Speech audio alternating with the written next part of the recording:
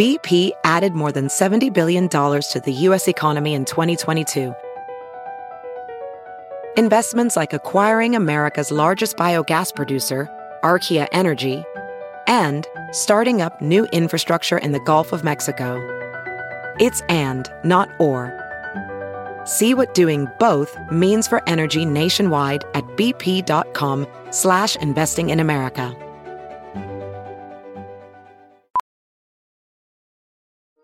Welding instructor Alex DeClaire knows firsthand how VR training platforms like ForgeFX can help meet the demand for skilled workers. Anywhere you go look, there's going to be a shortage of welders. VR training can help welding students learn the skills they need to begin and advance in their career. The beauty of virtual reality is it simulates that exact muscle memory that they need. Explore more stories like Alex's at meta.com/metaverseimpact. The following podcast is a Dear Media production. Hey guys, welcome back to We Met at Acme. I just want to say happy July. It is officially July 2nd, but that doesn't mean that the summer is over. Take advantage of every minute because it goes by so fucking fast, and we all know that. I am so excited for today's episode with Vivian. She is a boss, and she just tells us all the things that we need to know about money and sex, money when you live together, money when you're married, all the money things, because she's our rich BFF and she wants to make us rich, you know? So gotta love it. Gotta love it. Before we get into that, I want to tell you about a few things that are coming up now that it is finally July.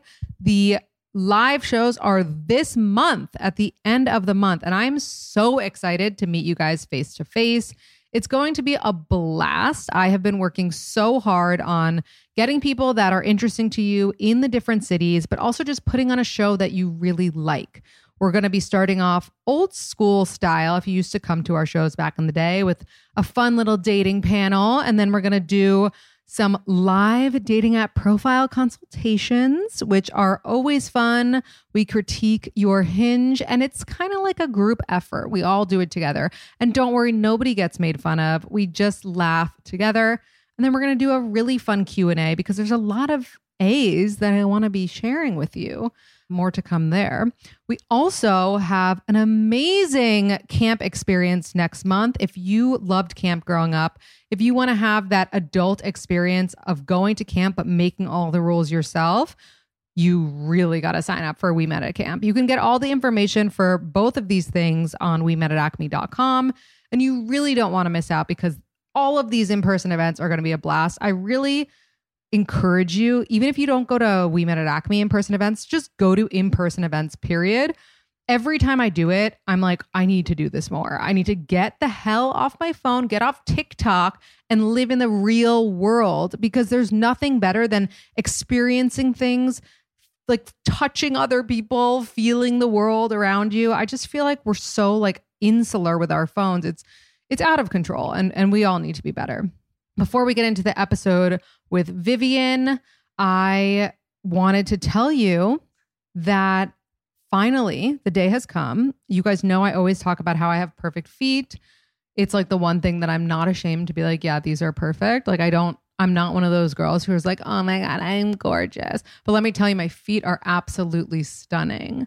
And I always talk about starting an OnlyFans for my feet, but I haven't had the courage to do it yet. I just feel like it's weird. Like, I don't know if I ever wanted to be president, which I don't want to be, but like people would know. People can recognize my feet. Anyway, somebody slid into my DMs and they offered me $800 for 2 pictures of my feet. I was ecstatic. I was so excited, guys, like beyond. And I said to Steven, I'm like, can I do this? And they were like, and they, Steven said they now. And he was like, yes, do it. Like we need, we could always use the money. We're in Italy right now spending all of our money. Please do it. And I was like, great, done. And so I was all ready. I'd even told him what color nails are on my toes.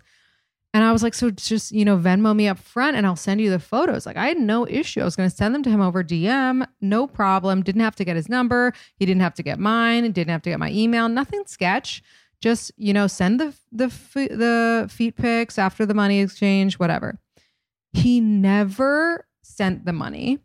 And then he like comes up with this excuse, me like, sorry, my Venmo, you know, it's like right out of a textbook scam. He's like, my Venmo's not working.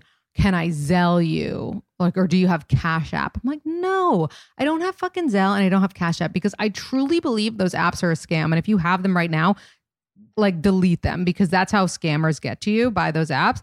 But I was like, no, it's Venmo or nothing, bro. Like, I'm not even letting you PayPal me. Like, then you have to find out my email. It's Venmo or nothing. And so we go back and forth. And at this point, I'm putting the conversation on my Finsta. All my friends are involved. They're like, you know, did he send the money yet? What's going on? Like, are you sending the feed pics? Like, everyone's trying to get this thing going. And everyone's rooting for me. And he just never sends the Venmo. He then reverts back to me. Gets back to me like a week later. He's like, can I send you an Amex gift card? I'm like, no, like, I don't trust you. Then you're going to try to get my address to send me the gift card or my email. I don't want you knowing any of this information. I don't even care if it's public and online. I still don't want this guy knowing it.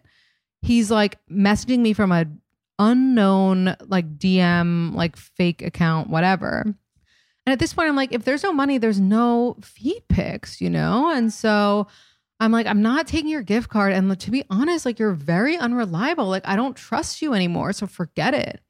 And it was just a bummer because like $800 was dangling in front of me and I couldn't accept it because this guy was just too sketchy. And it's just a bummer because I've always wanted to sell my feet pics. They still are for sale. Like, if you're listening to this and you're like, I will offer her 800 and I will not choke, you know, I will actually send it to her, then do that. But like, don't mess with me because these feet are not cheap and they're not a joke. You know, if you really want a foot pic, then you got to pay up. So that's all I really had to say. Nothing serious over here.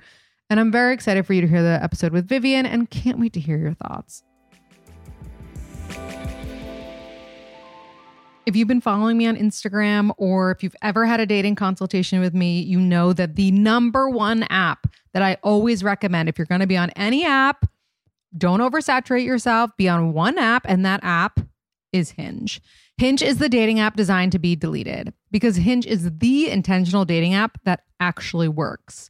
Why? Because it's different. You can easily build a unique profile using their feature called Hinge prompts. And these prompts let you showcase your personality, show your humor. I always say less is more when it comes to the dating prompts. Like, you don't want to go overboard. You don't want to be too literal. Like, I'm looking for a husband and a family. No, you use this as an opportunity to be funny. Like, if it says, about me, I go crazy for blank. You could be like, I go crazy for an Uber that's less than $50. Like, something just real and not too deep. And like, you know, you want your profile to be a breath of fresh air, or like, we're the same type of weird if you cannot eat a sandwich without chips.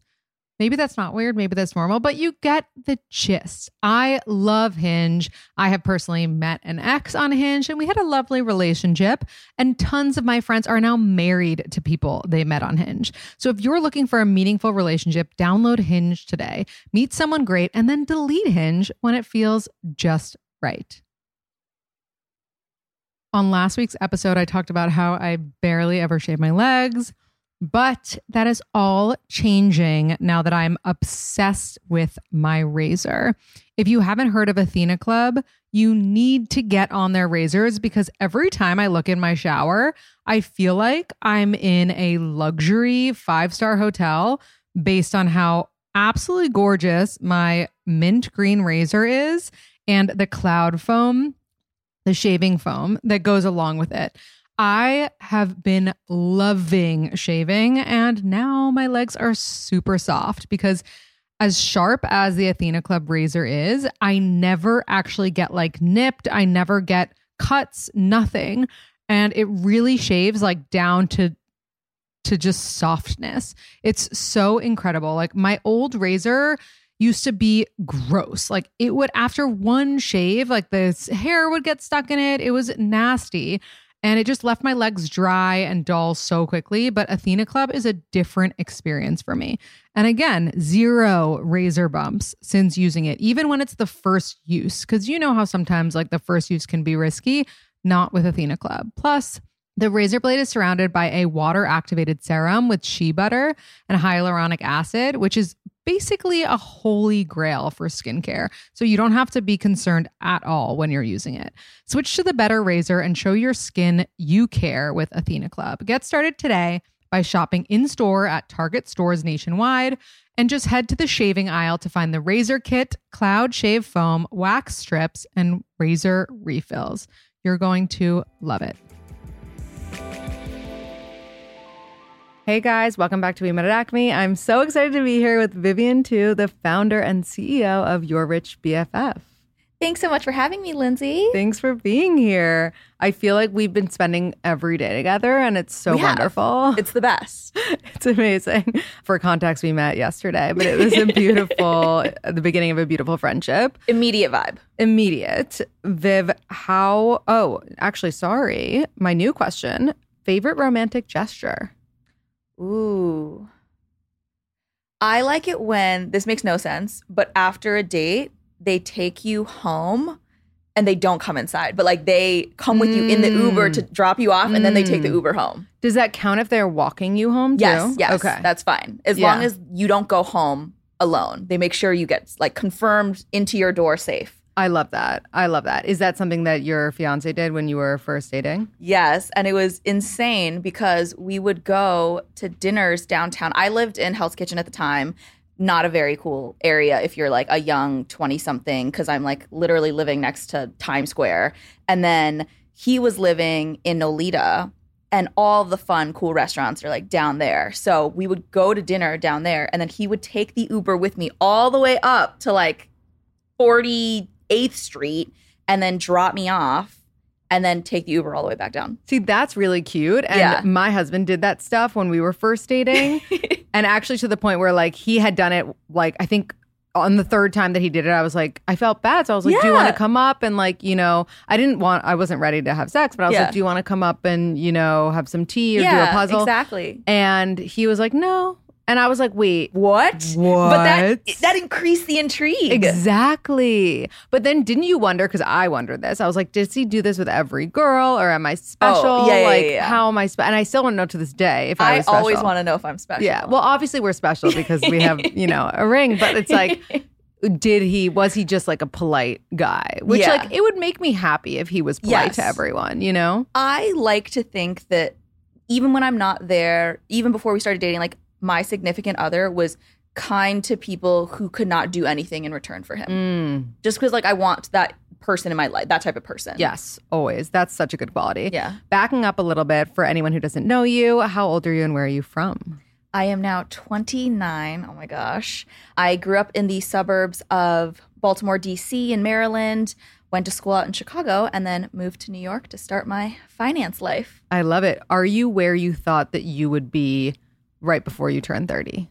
Hell no.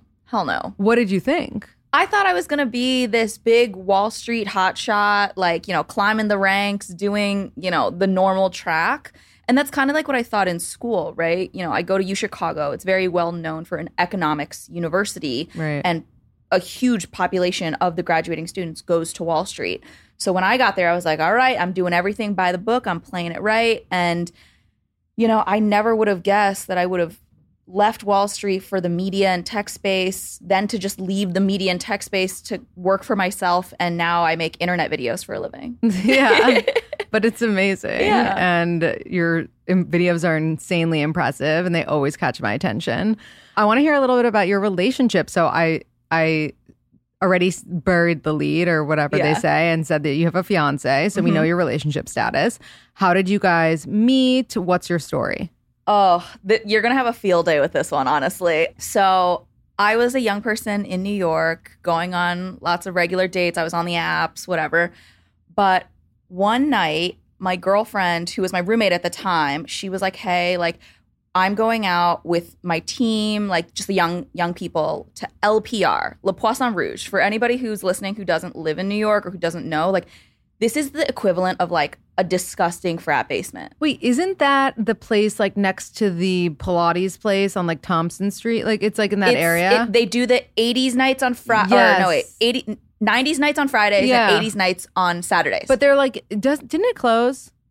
I think it is closed now. But that was like the block with like the Miss Lily's that also closed. Yes. Okay. And it was like next to La Souk, the hookah bar. And like, it was like quite a scene. And so we go to this, I go to this bar and, you know, I think my fiance is going to be really embarrassed about this, but we were both very, very drunk. And my roommate like had her arm around him and was like, you should meet my roommate. She's so cute, whatever, blah, blah, blah. And we start talking. He buys me a tequila shot. We have a quick dance floor makeout. A DFMO.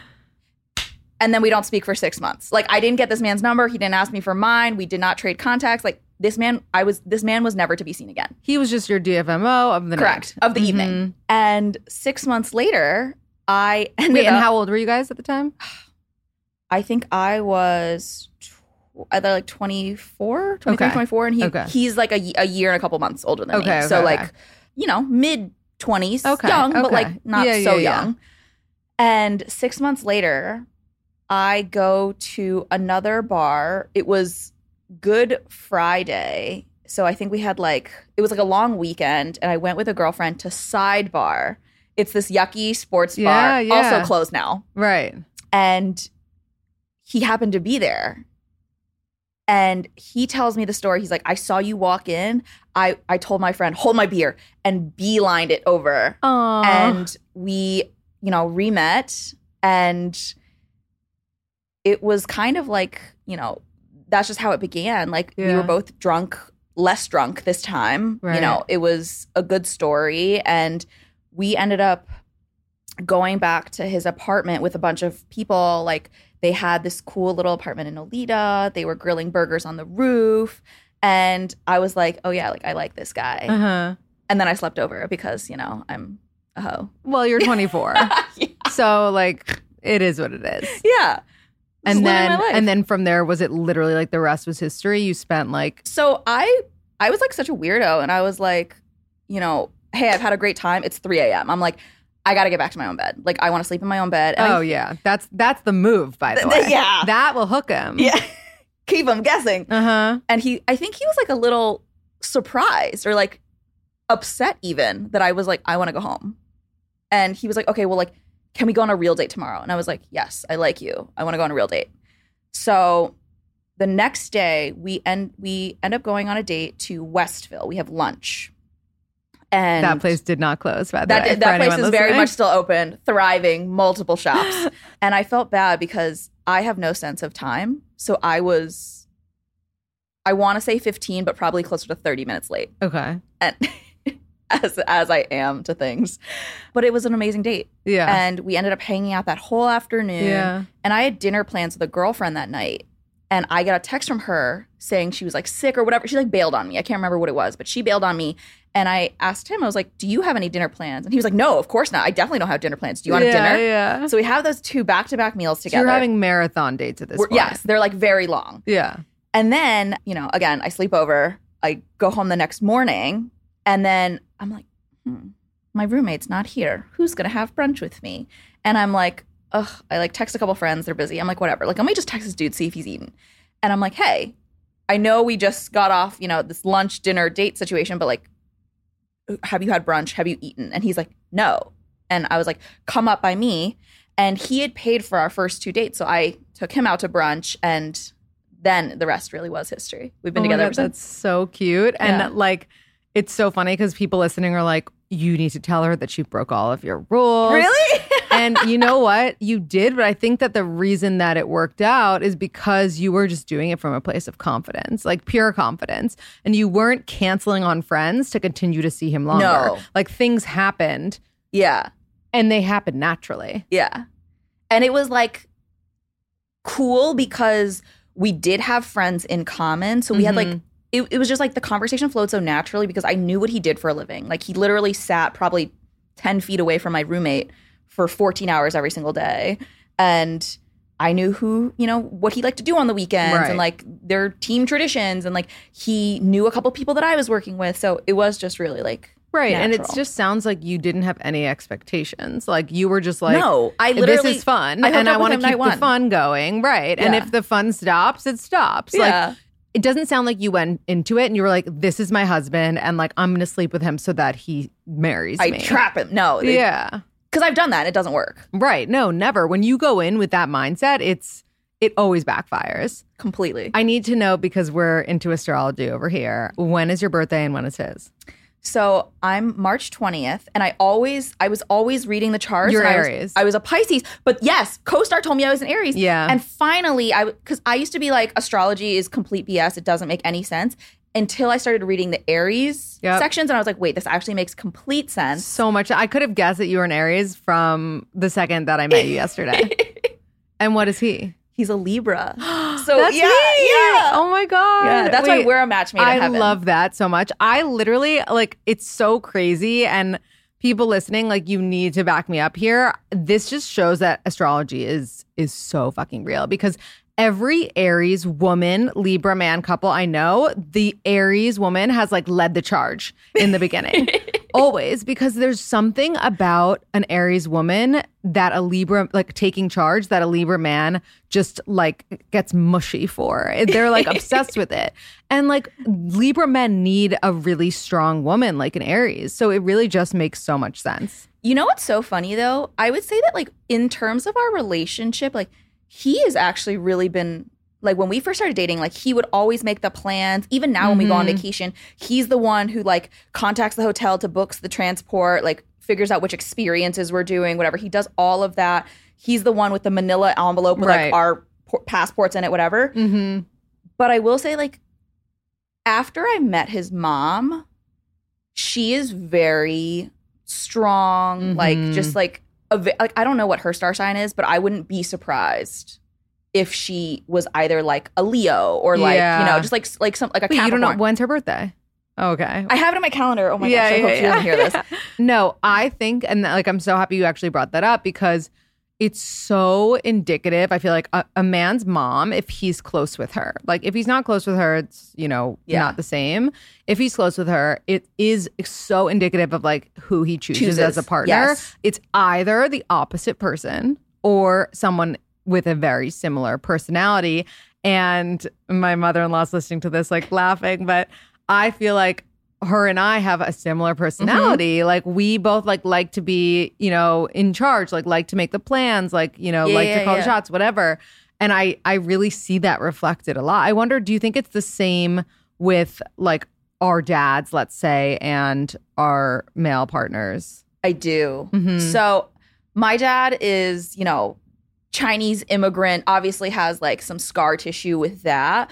But from like a fundamental person, they are the same. Yeah. Like, I just remember like my family took a vacation to Alaska and the other family that we were going with, they took a helicopter tour over a glacier.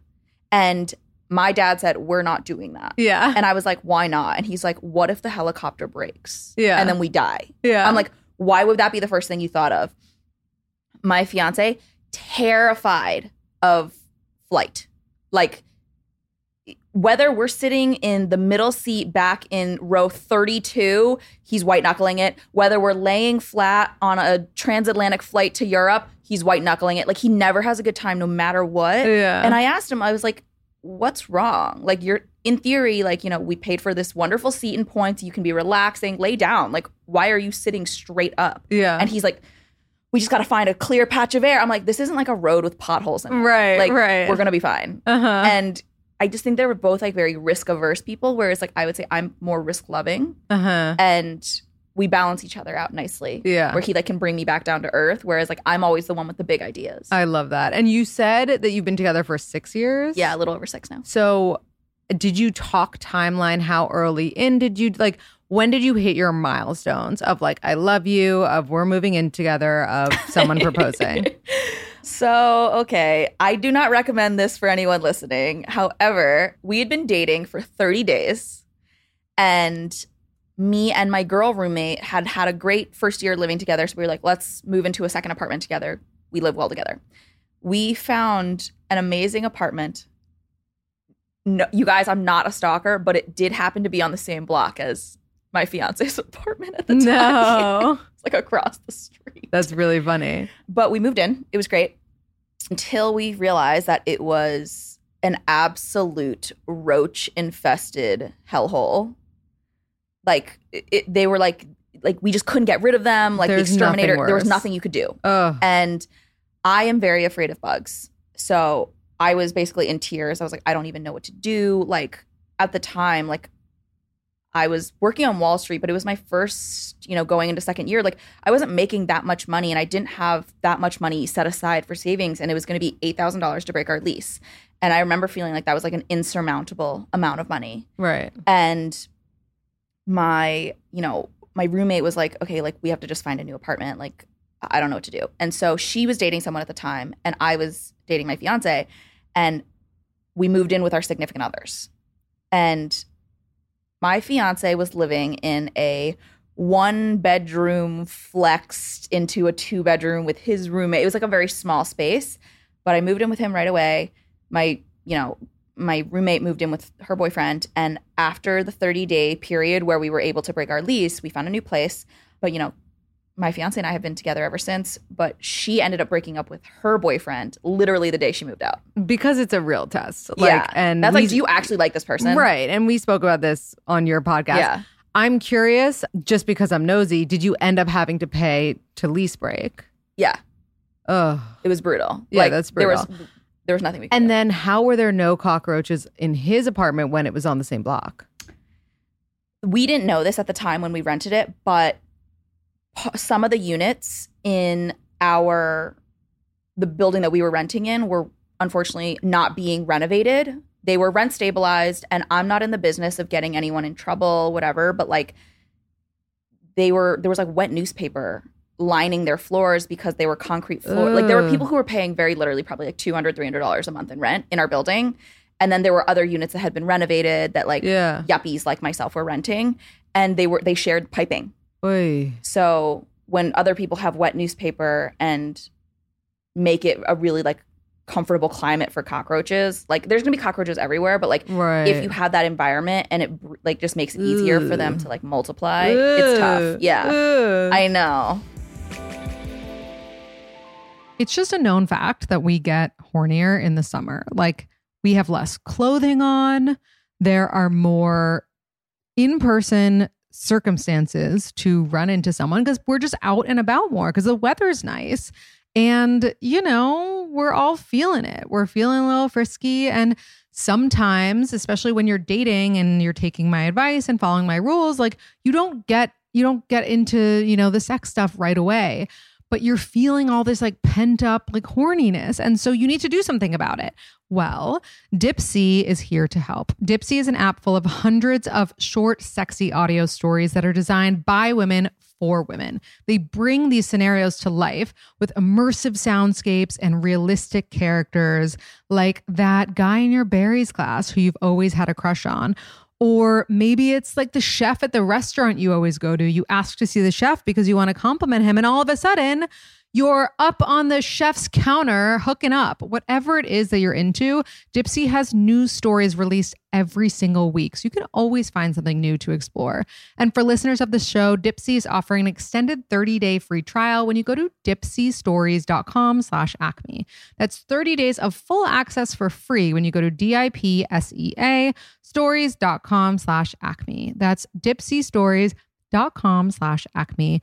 You know that you want to dip into Dipsea and listen to some really hot stories, have that vacation fling in your mind. You can also read stories, and they have sleep stories too. So dipseastories.com/acme. Element is a lifesaver. We brought it with us in Italy, and it has helped so much with jet lag. It's crazy. You definitely don't realize how bad your headache is until you get the things that you need for it to go away. And I'm very much like a skills, not pills person, which I've talked about before. There's nothing better than drinking something that's actually good for you rather than taking like a bajillion Advil or Tylenol to fix a headache. If you don't know about Element, it's a tasty electrolyte drink mix with everything that you need and nothing that you don't, which means a lot of salt, the good kind, and no sugar. It is so important to replenish your electrolytes. Some people don't realize it, but if you keep an active lifestyle, if you go out sometimes and have a few glasses of wine, or if you work out really hard after a class, you need to replenish those electrolytes. Like, that doesn't happen on its own. So for Steven and I, we brought our little Element packets to Italy and we've been drinking it with our buffet breakfast every morning and just feeling like rock stars after.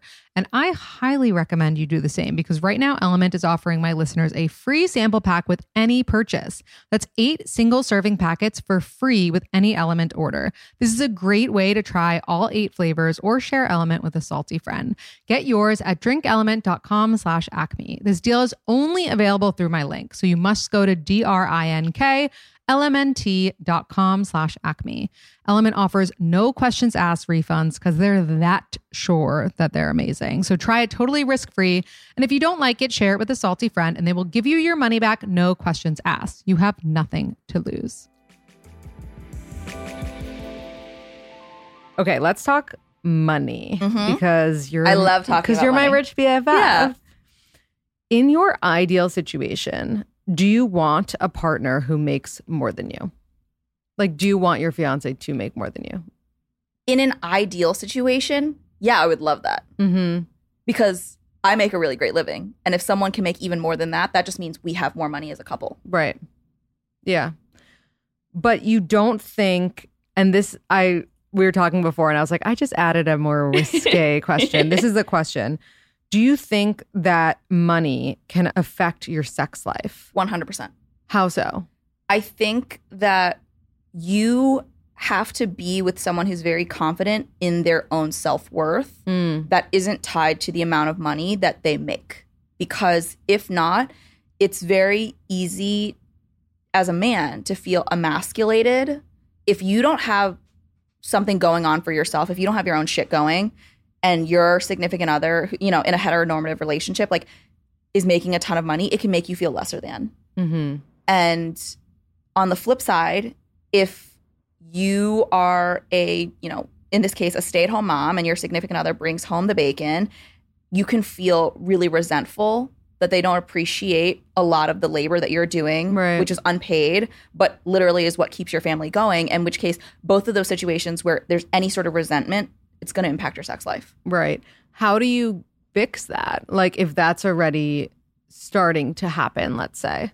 I think it's about having a really candid conversation, you know, like I am very fortunate that my fiance is incredibly confident. And I think a big part of that has to do with the fact that in any other reality, if I had any other job aside from working for myself, being a creator with a, you know, multi-7-figure following, like he would make more money than me. He, you know, has a really great, wonderful private equity job, makes more than enough to support the two of us if I didn't work. So he knows that he's like, well, I make more than all of my friends' significant others. Like this is just an anomaly. And he's so stoked that I am the anomaly because that means more money for us, more money for our future family. But if you're in a situation where that isn't necessarily the case and they're not confident about that, it's about having that open dialogue and communication and saying like, hey, does it bother you that I make more than you? And if so, like, what are things that we can do to combat those feelings? Because your worth to me as like a partner or as a man is not necessarily dependent on how much money you make. Like, I respect you because you do XYZ, or you make me feel XYZ about myself, or you provide XYZ for our family. Like, show them that their value isn't necessarily just tied to a number. Right. Do you think the idea of like an alpha man is kind of like dying out a little bit, and it's more appreciated to have a man who's like helps take care of the house and is more like, you know, good with the kids and is willing to like watch your dumb reality TV show with you, you know?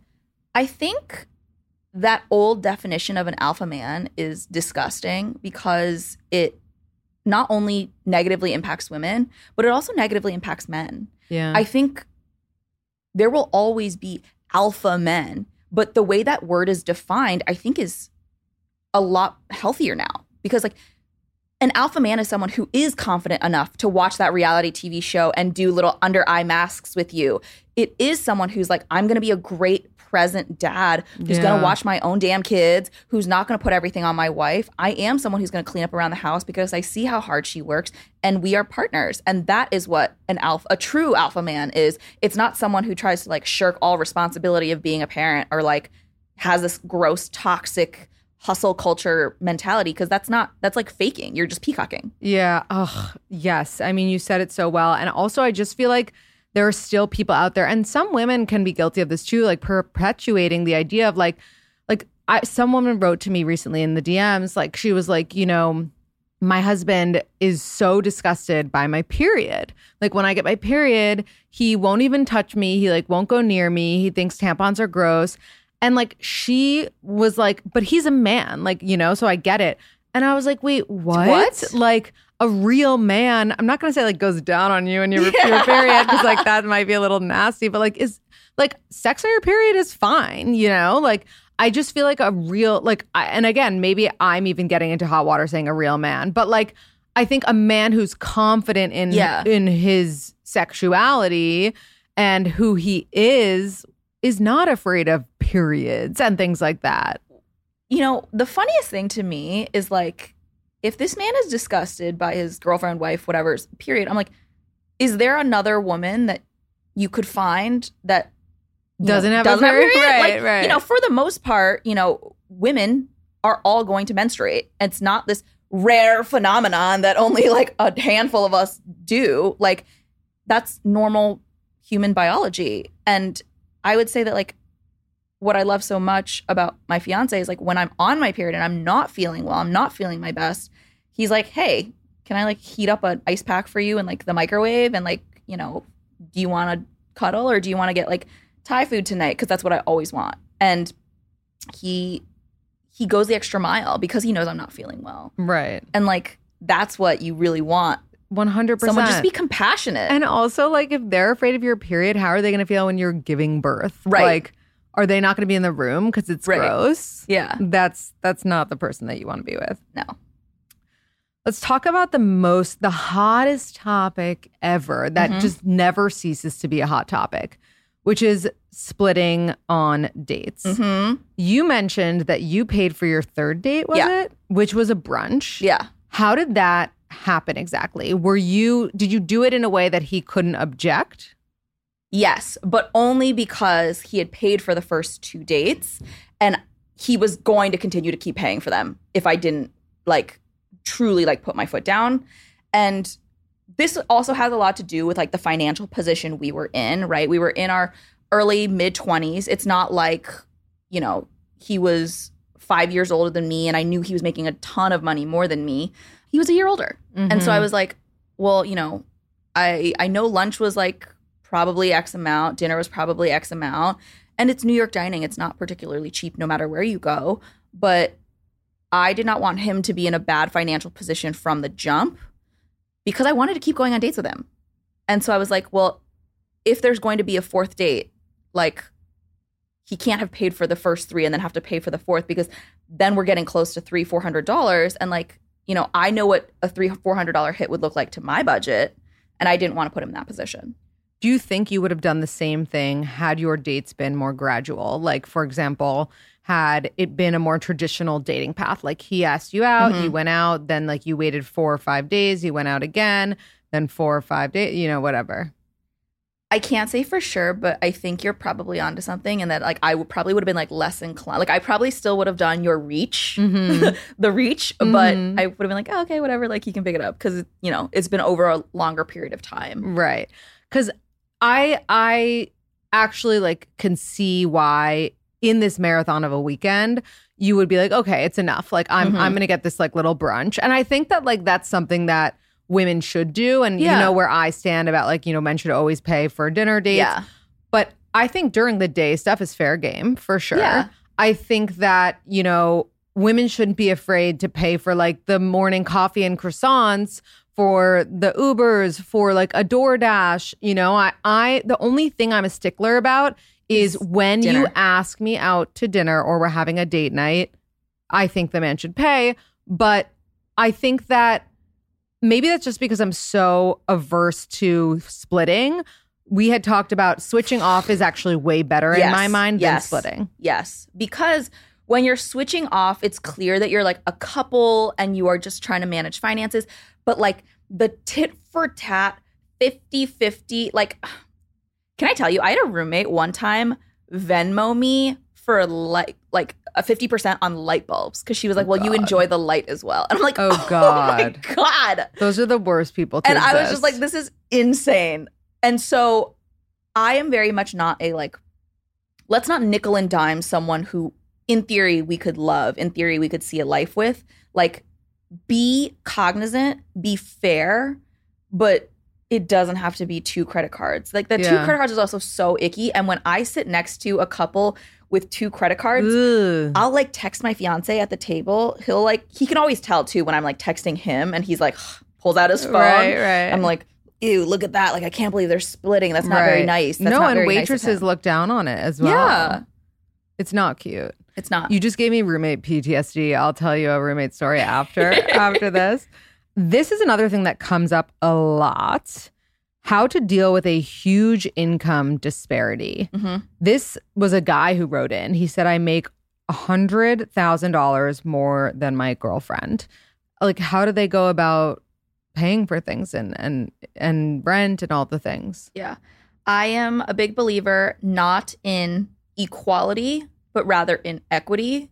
So if you're making $100,000 more, think about all of your costs proportionally to your partner. So say Lindsay and I are a wonderful couple and Lindsay makes $200,000 and I make $100,000. And I'm only using these numbers because they're very easy. This would be a very high earning, wonderful couple. And we get an apartment and it's $3,000 a month. Mm-hmm. Where is this apartment? Because it doesn't exist. It does not exist. Equality would say we would each pay $1,500. But equity would say Lindsay should pay $2,000. Well, I pay $1,000 because then there are a similar proportion of our income, making sure that neither of us are put in a bad financial spot. And I like that because I think we all just have to like take a second, step back and just like touch the grass really quick and like remind ourselves like the ultimate goal is just to be kind to your partner and to be thoughtful and to be compassionate to their financial situation, regardless of what it is. And that includes knowing that if you are with someone who makes less money, like they certainly cannot afford the same exact things as you can. Otherwise, their savings, their debt pay down, their investing, their own financial goals are going to suffer. Right. So I would just say target equity, not equality. Yeah. I always say, and this doesn't have to do with finance, but it could, set your partner up to win. Yeah. So if you figure out a way to make them not feel uncomfortable paying rent, then you're setting them up to win. But I am curious if that changes if you look for an apartment within the budget of the person who makes less, as opposed to, do you know what I'm saying? Yeah.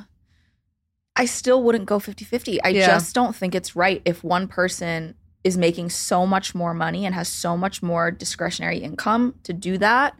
I think things ebb and flow, right? For the first, I would say 3-4 years of our relationship, my fiance made more money than me. And a couple years, it was significantly more, like twice as much. And he always was really thoughtful about how we split rent and groceries, and he always paid for dinner. Mm-hmm. And then, more recently, I would say the past 2 years of our relationship, I've made more, significantly more. And I have tried to be just as thoughtful and compassionate in that way. And when we bought our home together, I put more money into our down payment than he did. But on the deed, we are 50-50 owners because my thought was the only reason I was able to save and invest more than he was is because he covered so many of those additional costs. And now that we are making the same, now that I'm making more, it's only fair. Mm-hmm. Mm-hmm. Another question that came up that I feel like is an important one is how to best navigate integrating finances when you move in together. And you said a phrase that I really liked when we were recording on yours. And it was something like, it described what we said that we do, which is we have our own accounts, then we have a shared account. Like, what is the...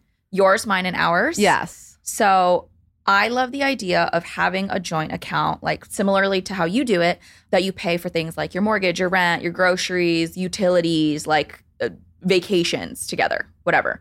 But then it's still nice. And I always encourage women in particular, have your own money, have your own fuck you money. You have to have that money in case something goes bad. And like, God forbid, you're in a domestic violence situation. Like, financial abuse is so real. There are so many people that have DM'd me and they're like, I cannot leave my relationship because I don't have $1 to my own name. Yeah. I don't have any sort of financial agency. And that keeps you powerless. Having money means you can leave a bad relationship. It means you can leave a bad job. It can basically just buy your way out of a tricky situation. And I always encourage people to have that. And I think having those personal expenses also means that you can spend money on the things that maybe your partner doesn't value, but you value. So yeah, because it's your fucking money. It's your fucking bitch. money. So for my expenses, I pay for things like my eyelash extensions, like Right. Live Love lashes. Like, I would not stop getting these, like, even if the apocalypse happened. For his, he loves to go golfing, and like I'm Yeah. like, I could literally care less. Like, Right. go by yourself, like, enjoy. And it's important for us to have our own hobbies, like, be our own people. Like, Yeah. we're not just our relationship, we are our own people. Yeah. And in terms of that joint account, who is funneling in what and how do you decide? So I think we are very lucky in that because I have a business, we have a business manager who does all of our accounting, who does all of our bookkeeping. So they keep funneling money in based on the needs and expenses that need to go out every single month. Typically, you know, we try to be, again, thoughtful as a percentage of our income. His income and my income, I would say, is like a bit more chunky. So like, he gets a salary every 2 weeks, but a big part of his income is his bonus every single year. And that's going to be a larger, you know, deposit. With me, my business is based on, you know, money that platforms pay me, money that brands pay me, speaking opportunities, like upfronts for things like, you know, my book advance, you know, anything like that. So again, it's chunky. And by using a business manager who helps us with this, they're able to just manage that cash flow a little bit better. Yeah. But I would say if you have a relationship with like two people or W-2, it's, again, healthy just to put in a percentage. So like, you'll agree to that percentage based on what your costs are. How much do you have to pay a business manager, or do they take a percentage of what they're managing? It really depends. Depending on how much work you're having them do, if it's like a very, very complicated, robust business, you'll pay around 2.5% to 3%, but I pay a flat fee, and it is a business expense for me, but it's not cheap. It's $7,500 a month. Oh, wow. Yeah. Wow. But you think it's worth it? Well, it's worth it for me because they also do all of my other finances. So like accounting. Exactly. Yeah, like yeah, they pay out my taxes. they pay out our manager, because you guys be at the same manager. Yeah. They pay out my agents, they pay out my attorney, they pay out my publicist. Like, they do all of that for me. They also manage my book. So when it comes tax time, there isn't this like mad dash to like find every single document in the face of the earth that has to do with my money. Like, they have it all. They help me with any sort of, you know, financial onboarding, just like any paperwork. Like, they have set up my business in a way that I think is like very smart for what type of business I'm conducting. They do all of it. How did you find them and know that they were trustworthy? So funny. We had actually gone a personal route. We had asked my professional attorney who works on my business, hey, do you have an estate planning attorney that can help us set up, you know, a trust, you know, a living will? And that guy referred us to our business manager. So they all actually know each other. And what's great is my business manager has worked with my agents, my managers, my attorneys already in the past. So they like know each other and like they're friendly. So they don't even need me on certain email threads. I love that. I'm manifesting getting to a point where I need to use this business manager. What are the best ways to grow your wealth as a couple? Yeah, I would say there's two sides of this lever, right? One is the cost cutting. It is so much cheaper to find a really nice 1-bedroom apartment because you can share a bed versus a okay 2-bedroom apartment if you're living with a roommate, right? Those are immediate cost savings. You're going to save on like big things with like economies of scale. Buying groceries. It's hard to shop for a single person because all of that food goes bad before you can even get to it. Like, all of those packaging sizes are based on families. And so when you're shopping for yourself, it's just very expensive. And again, you have just cost savings of like utilities. Like you don't have to turn on lights twice because there's 2 people. On the other hand, I would say it is so critically important to find a partner who believes in you and encourages you and is conscientious, because it has actually been statistically proven that you will make more annually if you have a conscientious partner. Someone who encourages you to take new opportunities, somebody who encourages you to ask for that raise, someone who encourages you to leave a shitty job. Yeah, the best investment you can ever make. It literally is, and it's also the most important. People talk about budgeting and saving in every single facet of their life. I'm like, this is the person you choose to legally bind yourself with for the rest of your life, in theory. And again, divorce is one of the most costly things you can do and one of the worst financial decisions you can make. So do your best to avoid it. Right. And not even just divorce, but them making bad decisions for you. Like them being a bad asset for you. Because they become your advisor in a lot of ways, whether they want to or not, you know? Yeah. And also, like, you have to think about it like this. Like, is this person financially stable? And frankly, I don't think you should be dating anyone who isn't. I got a lot of heat because I made a video about this. And I was like, you should not date people who are not financially stable. And that's not to say people who are financially stable don't have debt. That's not to say financially stable people don't have low-paying jobs. That's to say that, like, if you do not have a plan, if you do not want to be better with your money, you are not in a place to be dating. Because if you have student loans, you need to have a plan to pay them off. If you have credit card debt, you need to be able to, have a plan to pay that off. If you have a low-wage job, you have to have a plan to, how do I increase that wage? How do I increase my salary? And if you don't, you're kind of just treading water. And I don't want to date someone who's treading water. I want to be with someone who's like swimming forward. Yeah, I feel the same way. How do you not keep up with the Joneses, especially when you live in a place like New York City? I would say it's hard. Back in the day, the Joneses were like your neighbors across the street. But now the Joneses are like literally keeping up with the Kardashians. And you like watch them on Instagram and you see these people flying on jets. And we were talking about this, how every single person in my entire life was somehow in Mykonos last weekend. Yeah. Like, I was just like, what the heck? Like, how can all of you afford this? And it's hard. But I think it's focused in grounding yourself in things that actually matter. I'm not going to lie to you guys. I love a designer bag every once in a while. Like, I'm just like, that leather, it smells good. It's just like, it's something special. And my fiance loves a good watch. And watches are not cheap.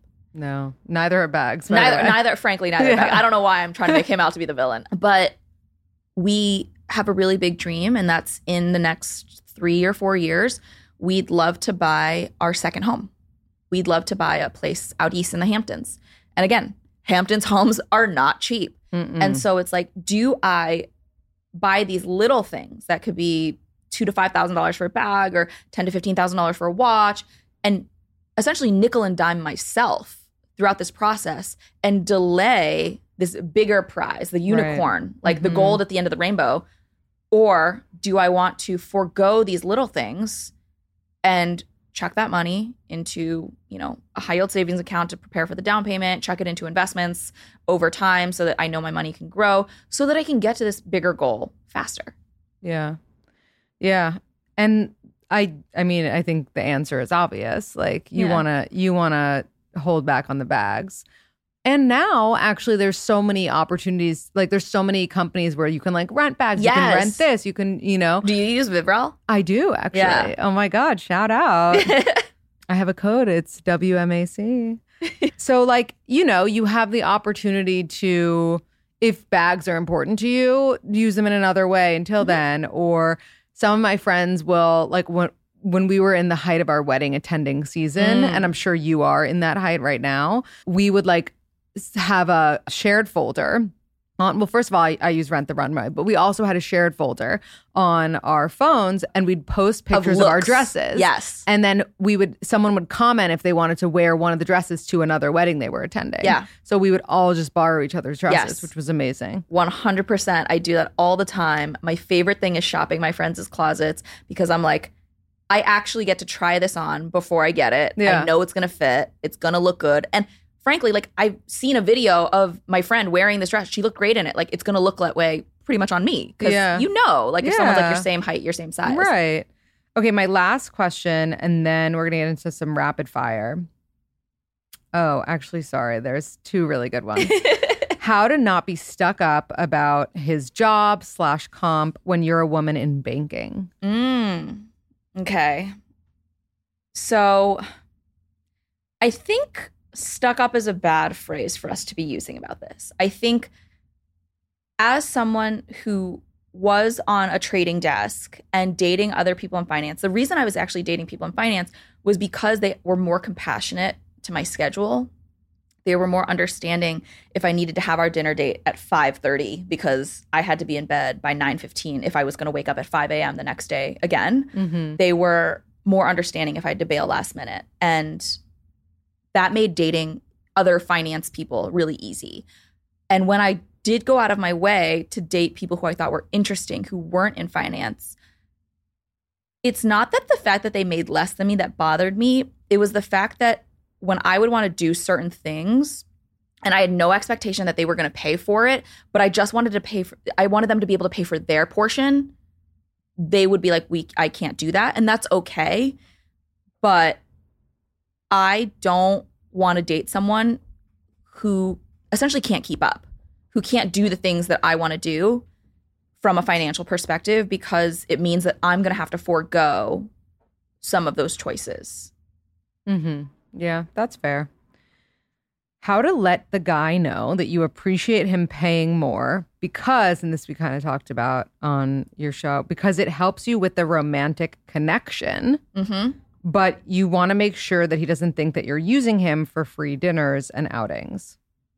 I think it is like that piece of, again, being kind, like to your point, like pay for the DoorDash, pay for the Uber, pay for breakfast and coffee and things like that, and show them that like you care, you are willing to contribute financially. But it's nice to be courted. It's nice to be wanted. It's nice to have someone, put on a nice outfit and you guys go to dinner and he opens the door and pulls out your chair and does all those things. And like, yeah, that's going to make me want to sleep with you more. Like, I think that's natural, that feeling of like being taken care of. Yeah. But you can do the same thing for them. Like when they're sick, make sure they get soup and an Advil. And when they are, really stoked about like this big promotion at work, like bake them a cake or buy them a cake, frankly. Like I'm not a baker, but like show them that their milestones and their moments and their things that they care about are important to you too. Yeah. Yeah. Okay, we're going to do rapid fire of the poll questions, but I am going to come up with my own questions and make them financial. Okay, rapid fire. Best platform to invest. I do have to say that they are a partner of mine, but I love SoFi. Okay. Best stock to invest in no matter what's going on. No investing in stocks. I prefer ETFs and mutual funds that offer a diversified portfolio from the jump. Because when you buy a stock, you're buying into one company. And what if that company goes under or something bad happens? Whereas if you buy an index fund that tracks the S&P 500, you are literally essentially buying little bits of all of those companies. And if something happens to one of them, you're fine. What's your favorite index fund? I would say probably like a VOO. It's just... Isn't that just the market? That's the S&P 500 tracking ETF. Great. I invest in that. Yes. And it's basically cheaper than investing in SPY, which is also an index tracking ETF. What's the sexiest credit card to have? Sexiest? Probably the like Amex Black Card, but frankly, none of us can get that. But I would say like I have the Amex Platinum. I have the Chase Sapphire Reserve. I'm thinking about getting the Capital One Venture X. And these are good, I would say, for like yuppie lifestyles. If you're eating out a lot, traveling a lot, the rewards are really, really nice. How much cash do you think you should have on hand at all times? You should have 3 to 6 months of living expenses in a rainy day fund just in case anything goes wrong. Like cash, like in your apartment? Oh, no. Like I mean like physical paper money. Yeah, physical. I'm like, holy shit. You have that much cash? No, never. Frankly, I probably have like $14 to my name at all times. Like I never have physical cash unless I'm going to my lash unless my housekeeper's coming Yeah. or unless I need to get a Gatorade from the bodega. Really, I'm a big $45 person. Oh, that's good. I always That's a good have amount. $45 because I'm like, I need $5 for something always, Yeah. and then $2.20s because you never That's know. safe. Yeah. Yeah. Ooh. What's a salary, like a starting salary that is not acceptable, that you would not accept? And this is for like any job. Sure. And like you think people get taken advantage of when they get offered the salary and told that it's good? I would say probably the bar for me, especially living in a major metro, I would say probably $40,000 is like absolutely not, do not go below those. Yeah. But there are certainly people who work in the gig economy who make less than that. But from a salaried position where you need to be in an office 9 to 5, like I think that's quite low. Yeah. Are you more productive work-wise in the morning or the night? Morning. Sex, morning or night? I'm morning. Oh. Does your partner agree? I hope. No, he's a night owl. See? Oh my God. That's like, so wake funny. Up, wake up. Yeah. What's a finance question that you wish I had asked you? Ooh. That's a good one. Probably how much you should spend on a gift for a significant other. Oh, I spend way too much, but tell me. Wait, okay, I'm curious. What's the most expensive thing you've bought? I just bought him something that was like $1,000. Okay, can you tell us what it is or no? Yeah. I can tell you what it is. So the reason I did this is because recently Steven, my husband, has been just so supportive. We've been like dealing with something and he's been the most supportive. The best. He does not spend a cent on himself. Truly. Like he wears the same clothes that he's been wearing since he was 14. He never spends a dime on himself. He doesn't have a watch thing. He doesn't spend on himself. Period. I am the only person that has ever like gotten him stuff other than his mother. And I was at Hermes and there was this gorgeous belt. And I was like, he needs this belt. It is brown on one side and black on the other. So versatile. It's not only versatile, but it is an investment forever. He will have this belt for the rest of his life. And so I got him the belt and I got him a tie. Oh, that's nice. And those are like things you can actually use like when he goes to like pitch or like do something. And he like, wore the tie last night to a like work event and it looked so amazing. Good. But what do you think of that? It's too much to spend on a person. I don't. Okay, first off, you guys are married, Right. so that's totally fine. I would say spending, you want to be thoughtful of where you're at in this relationship point. Can I tell a story? Do I have time? Yeah, tell a story. The next guest is late. Perfect. Yeah. My fiance, and this was before I existed, but he was sort of seeing this girl, and I think for like Valentine's Day or whatever, he was like, oh, like, I don't know her that well, but like, I'll just get her like a nice Kate Spade bag. And she just like did not even think to get him anything.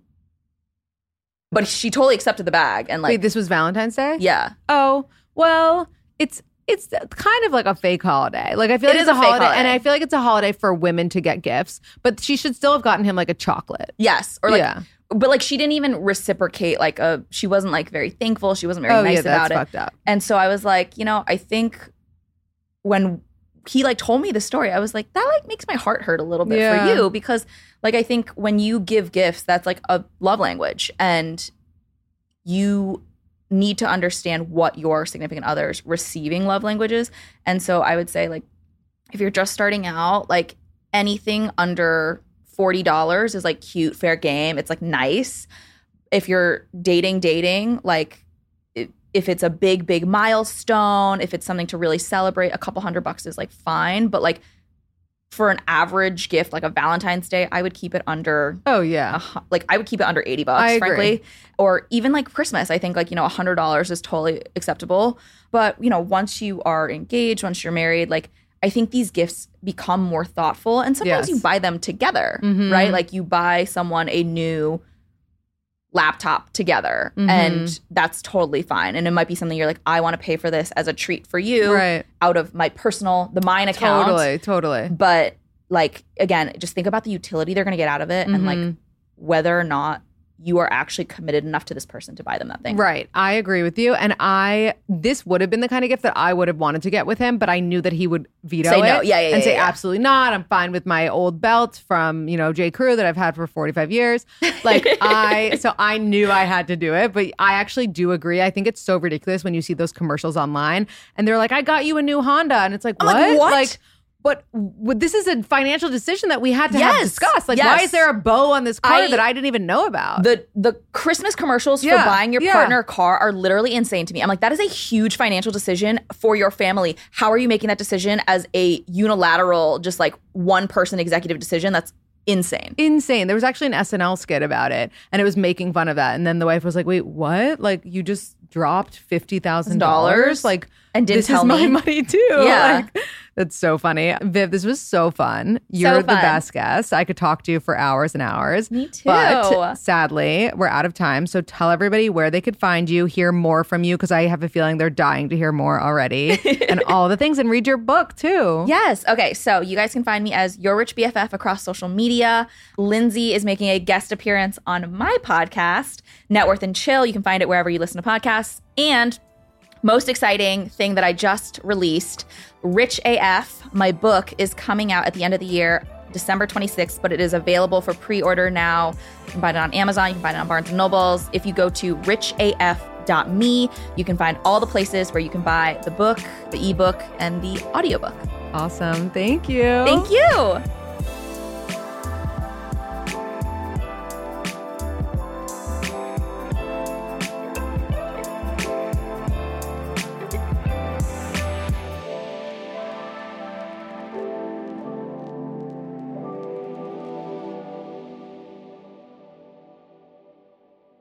Please note that this episode may contain paid endorsements and advertisements for products and services. Individuals on the show may have a direct or indirect financial interest in products or services referred to in this episode.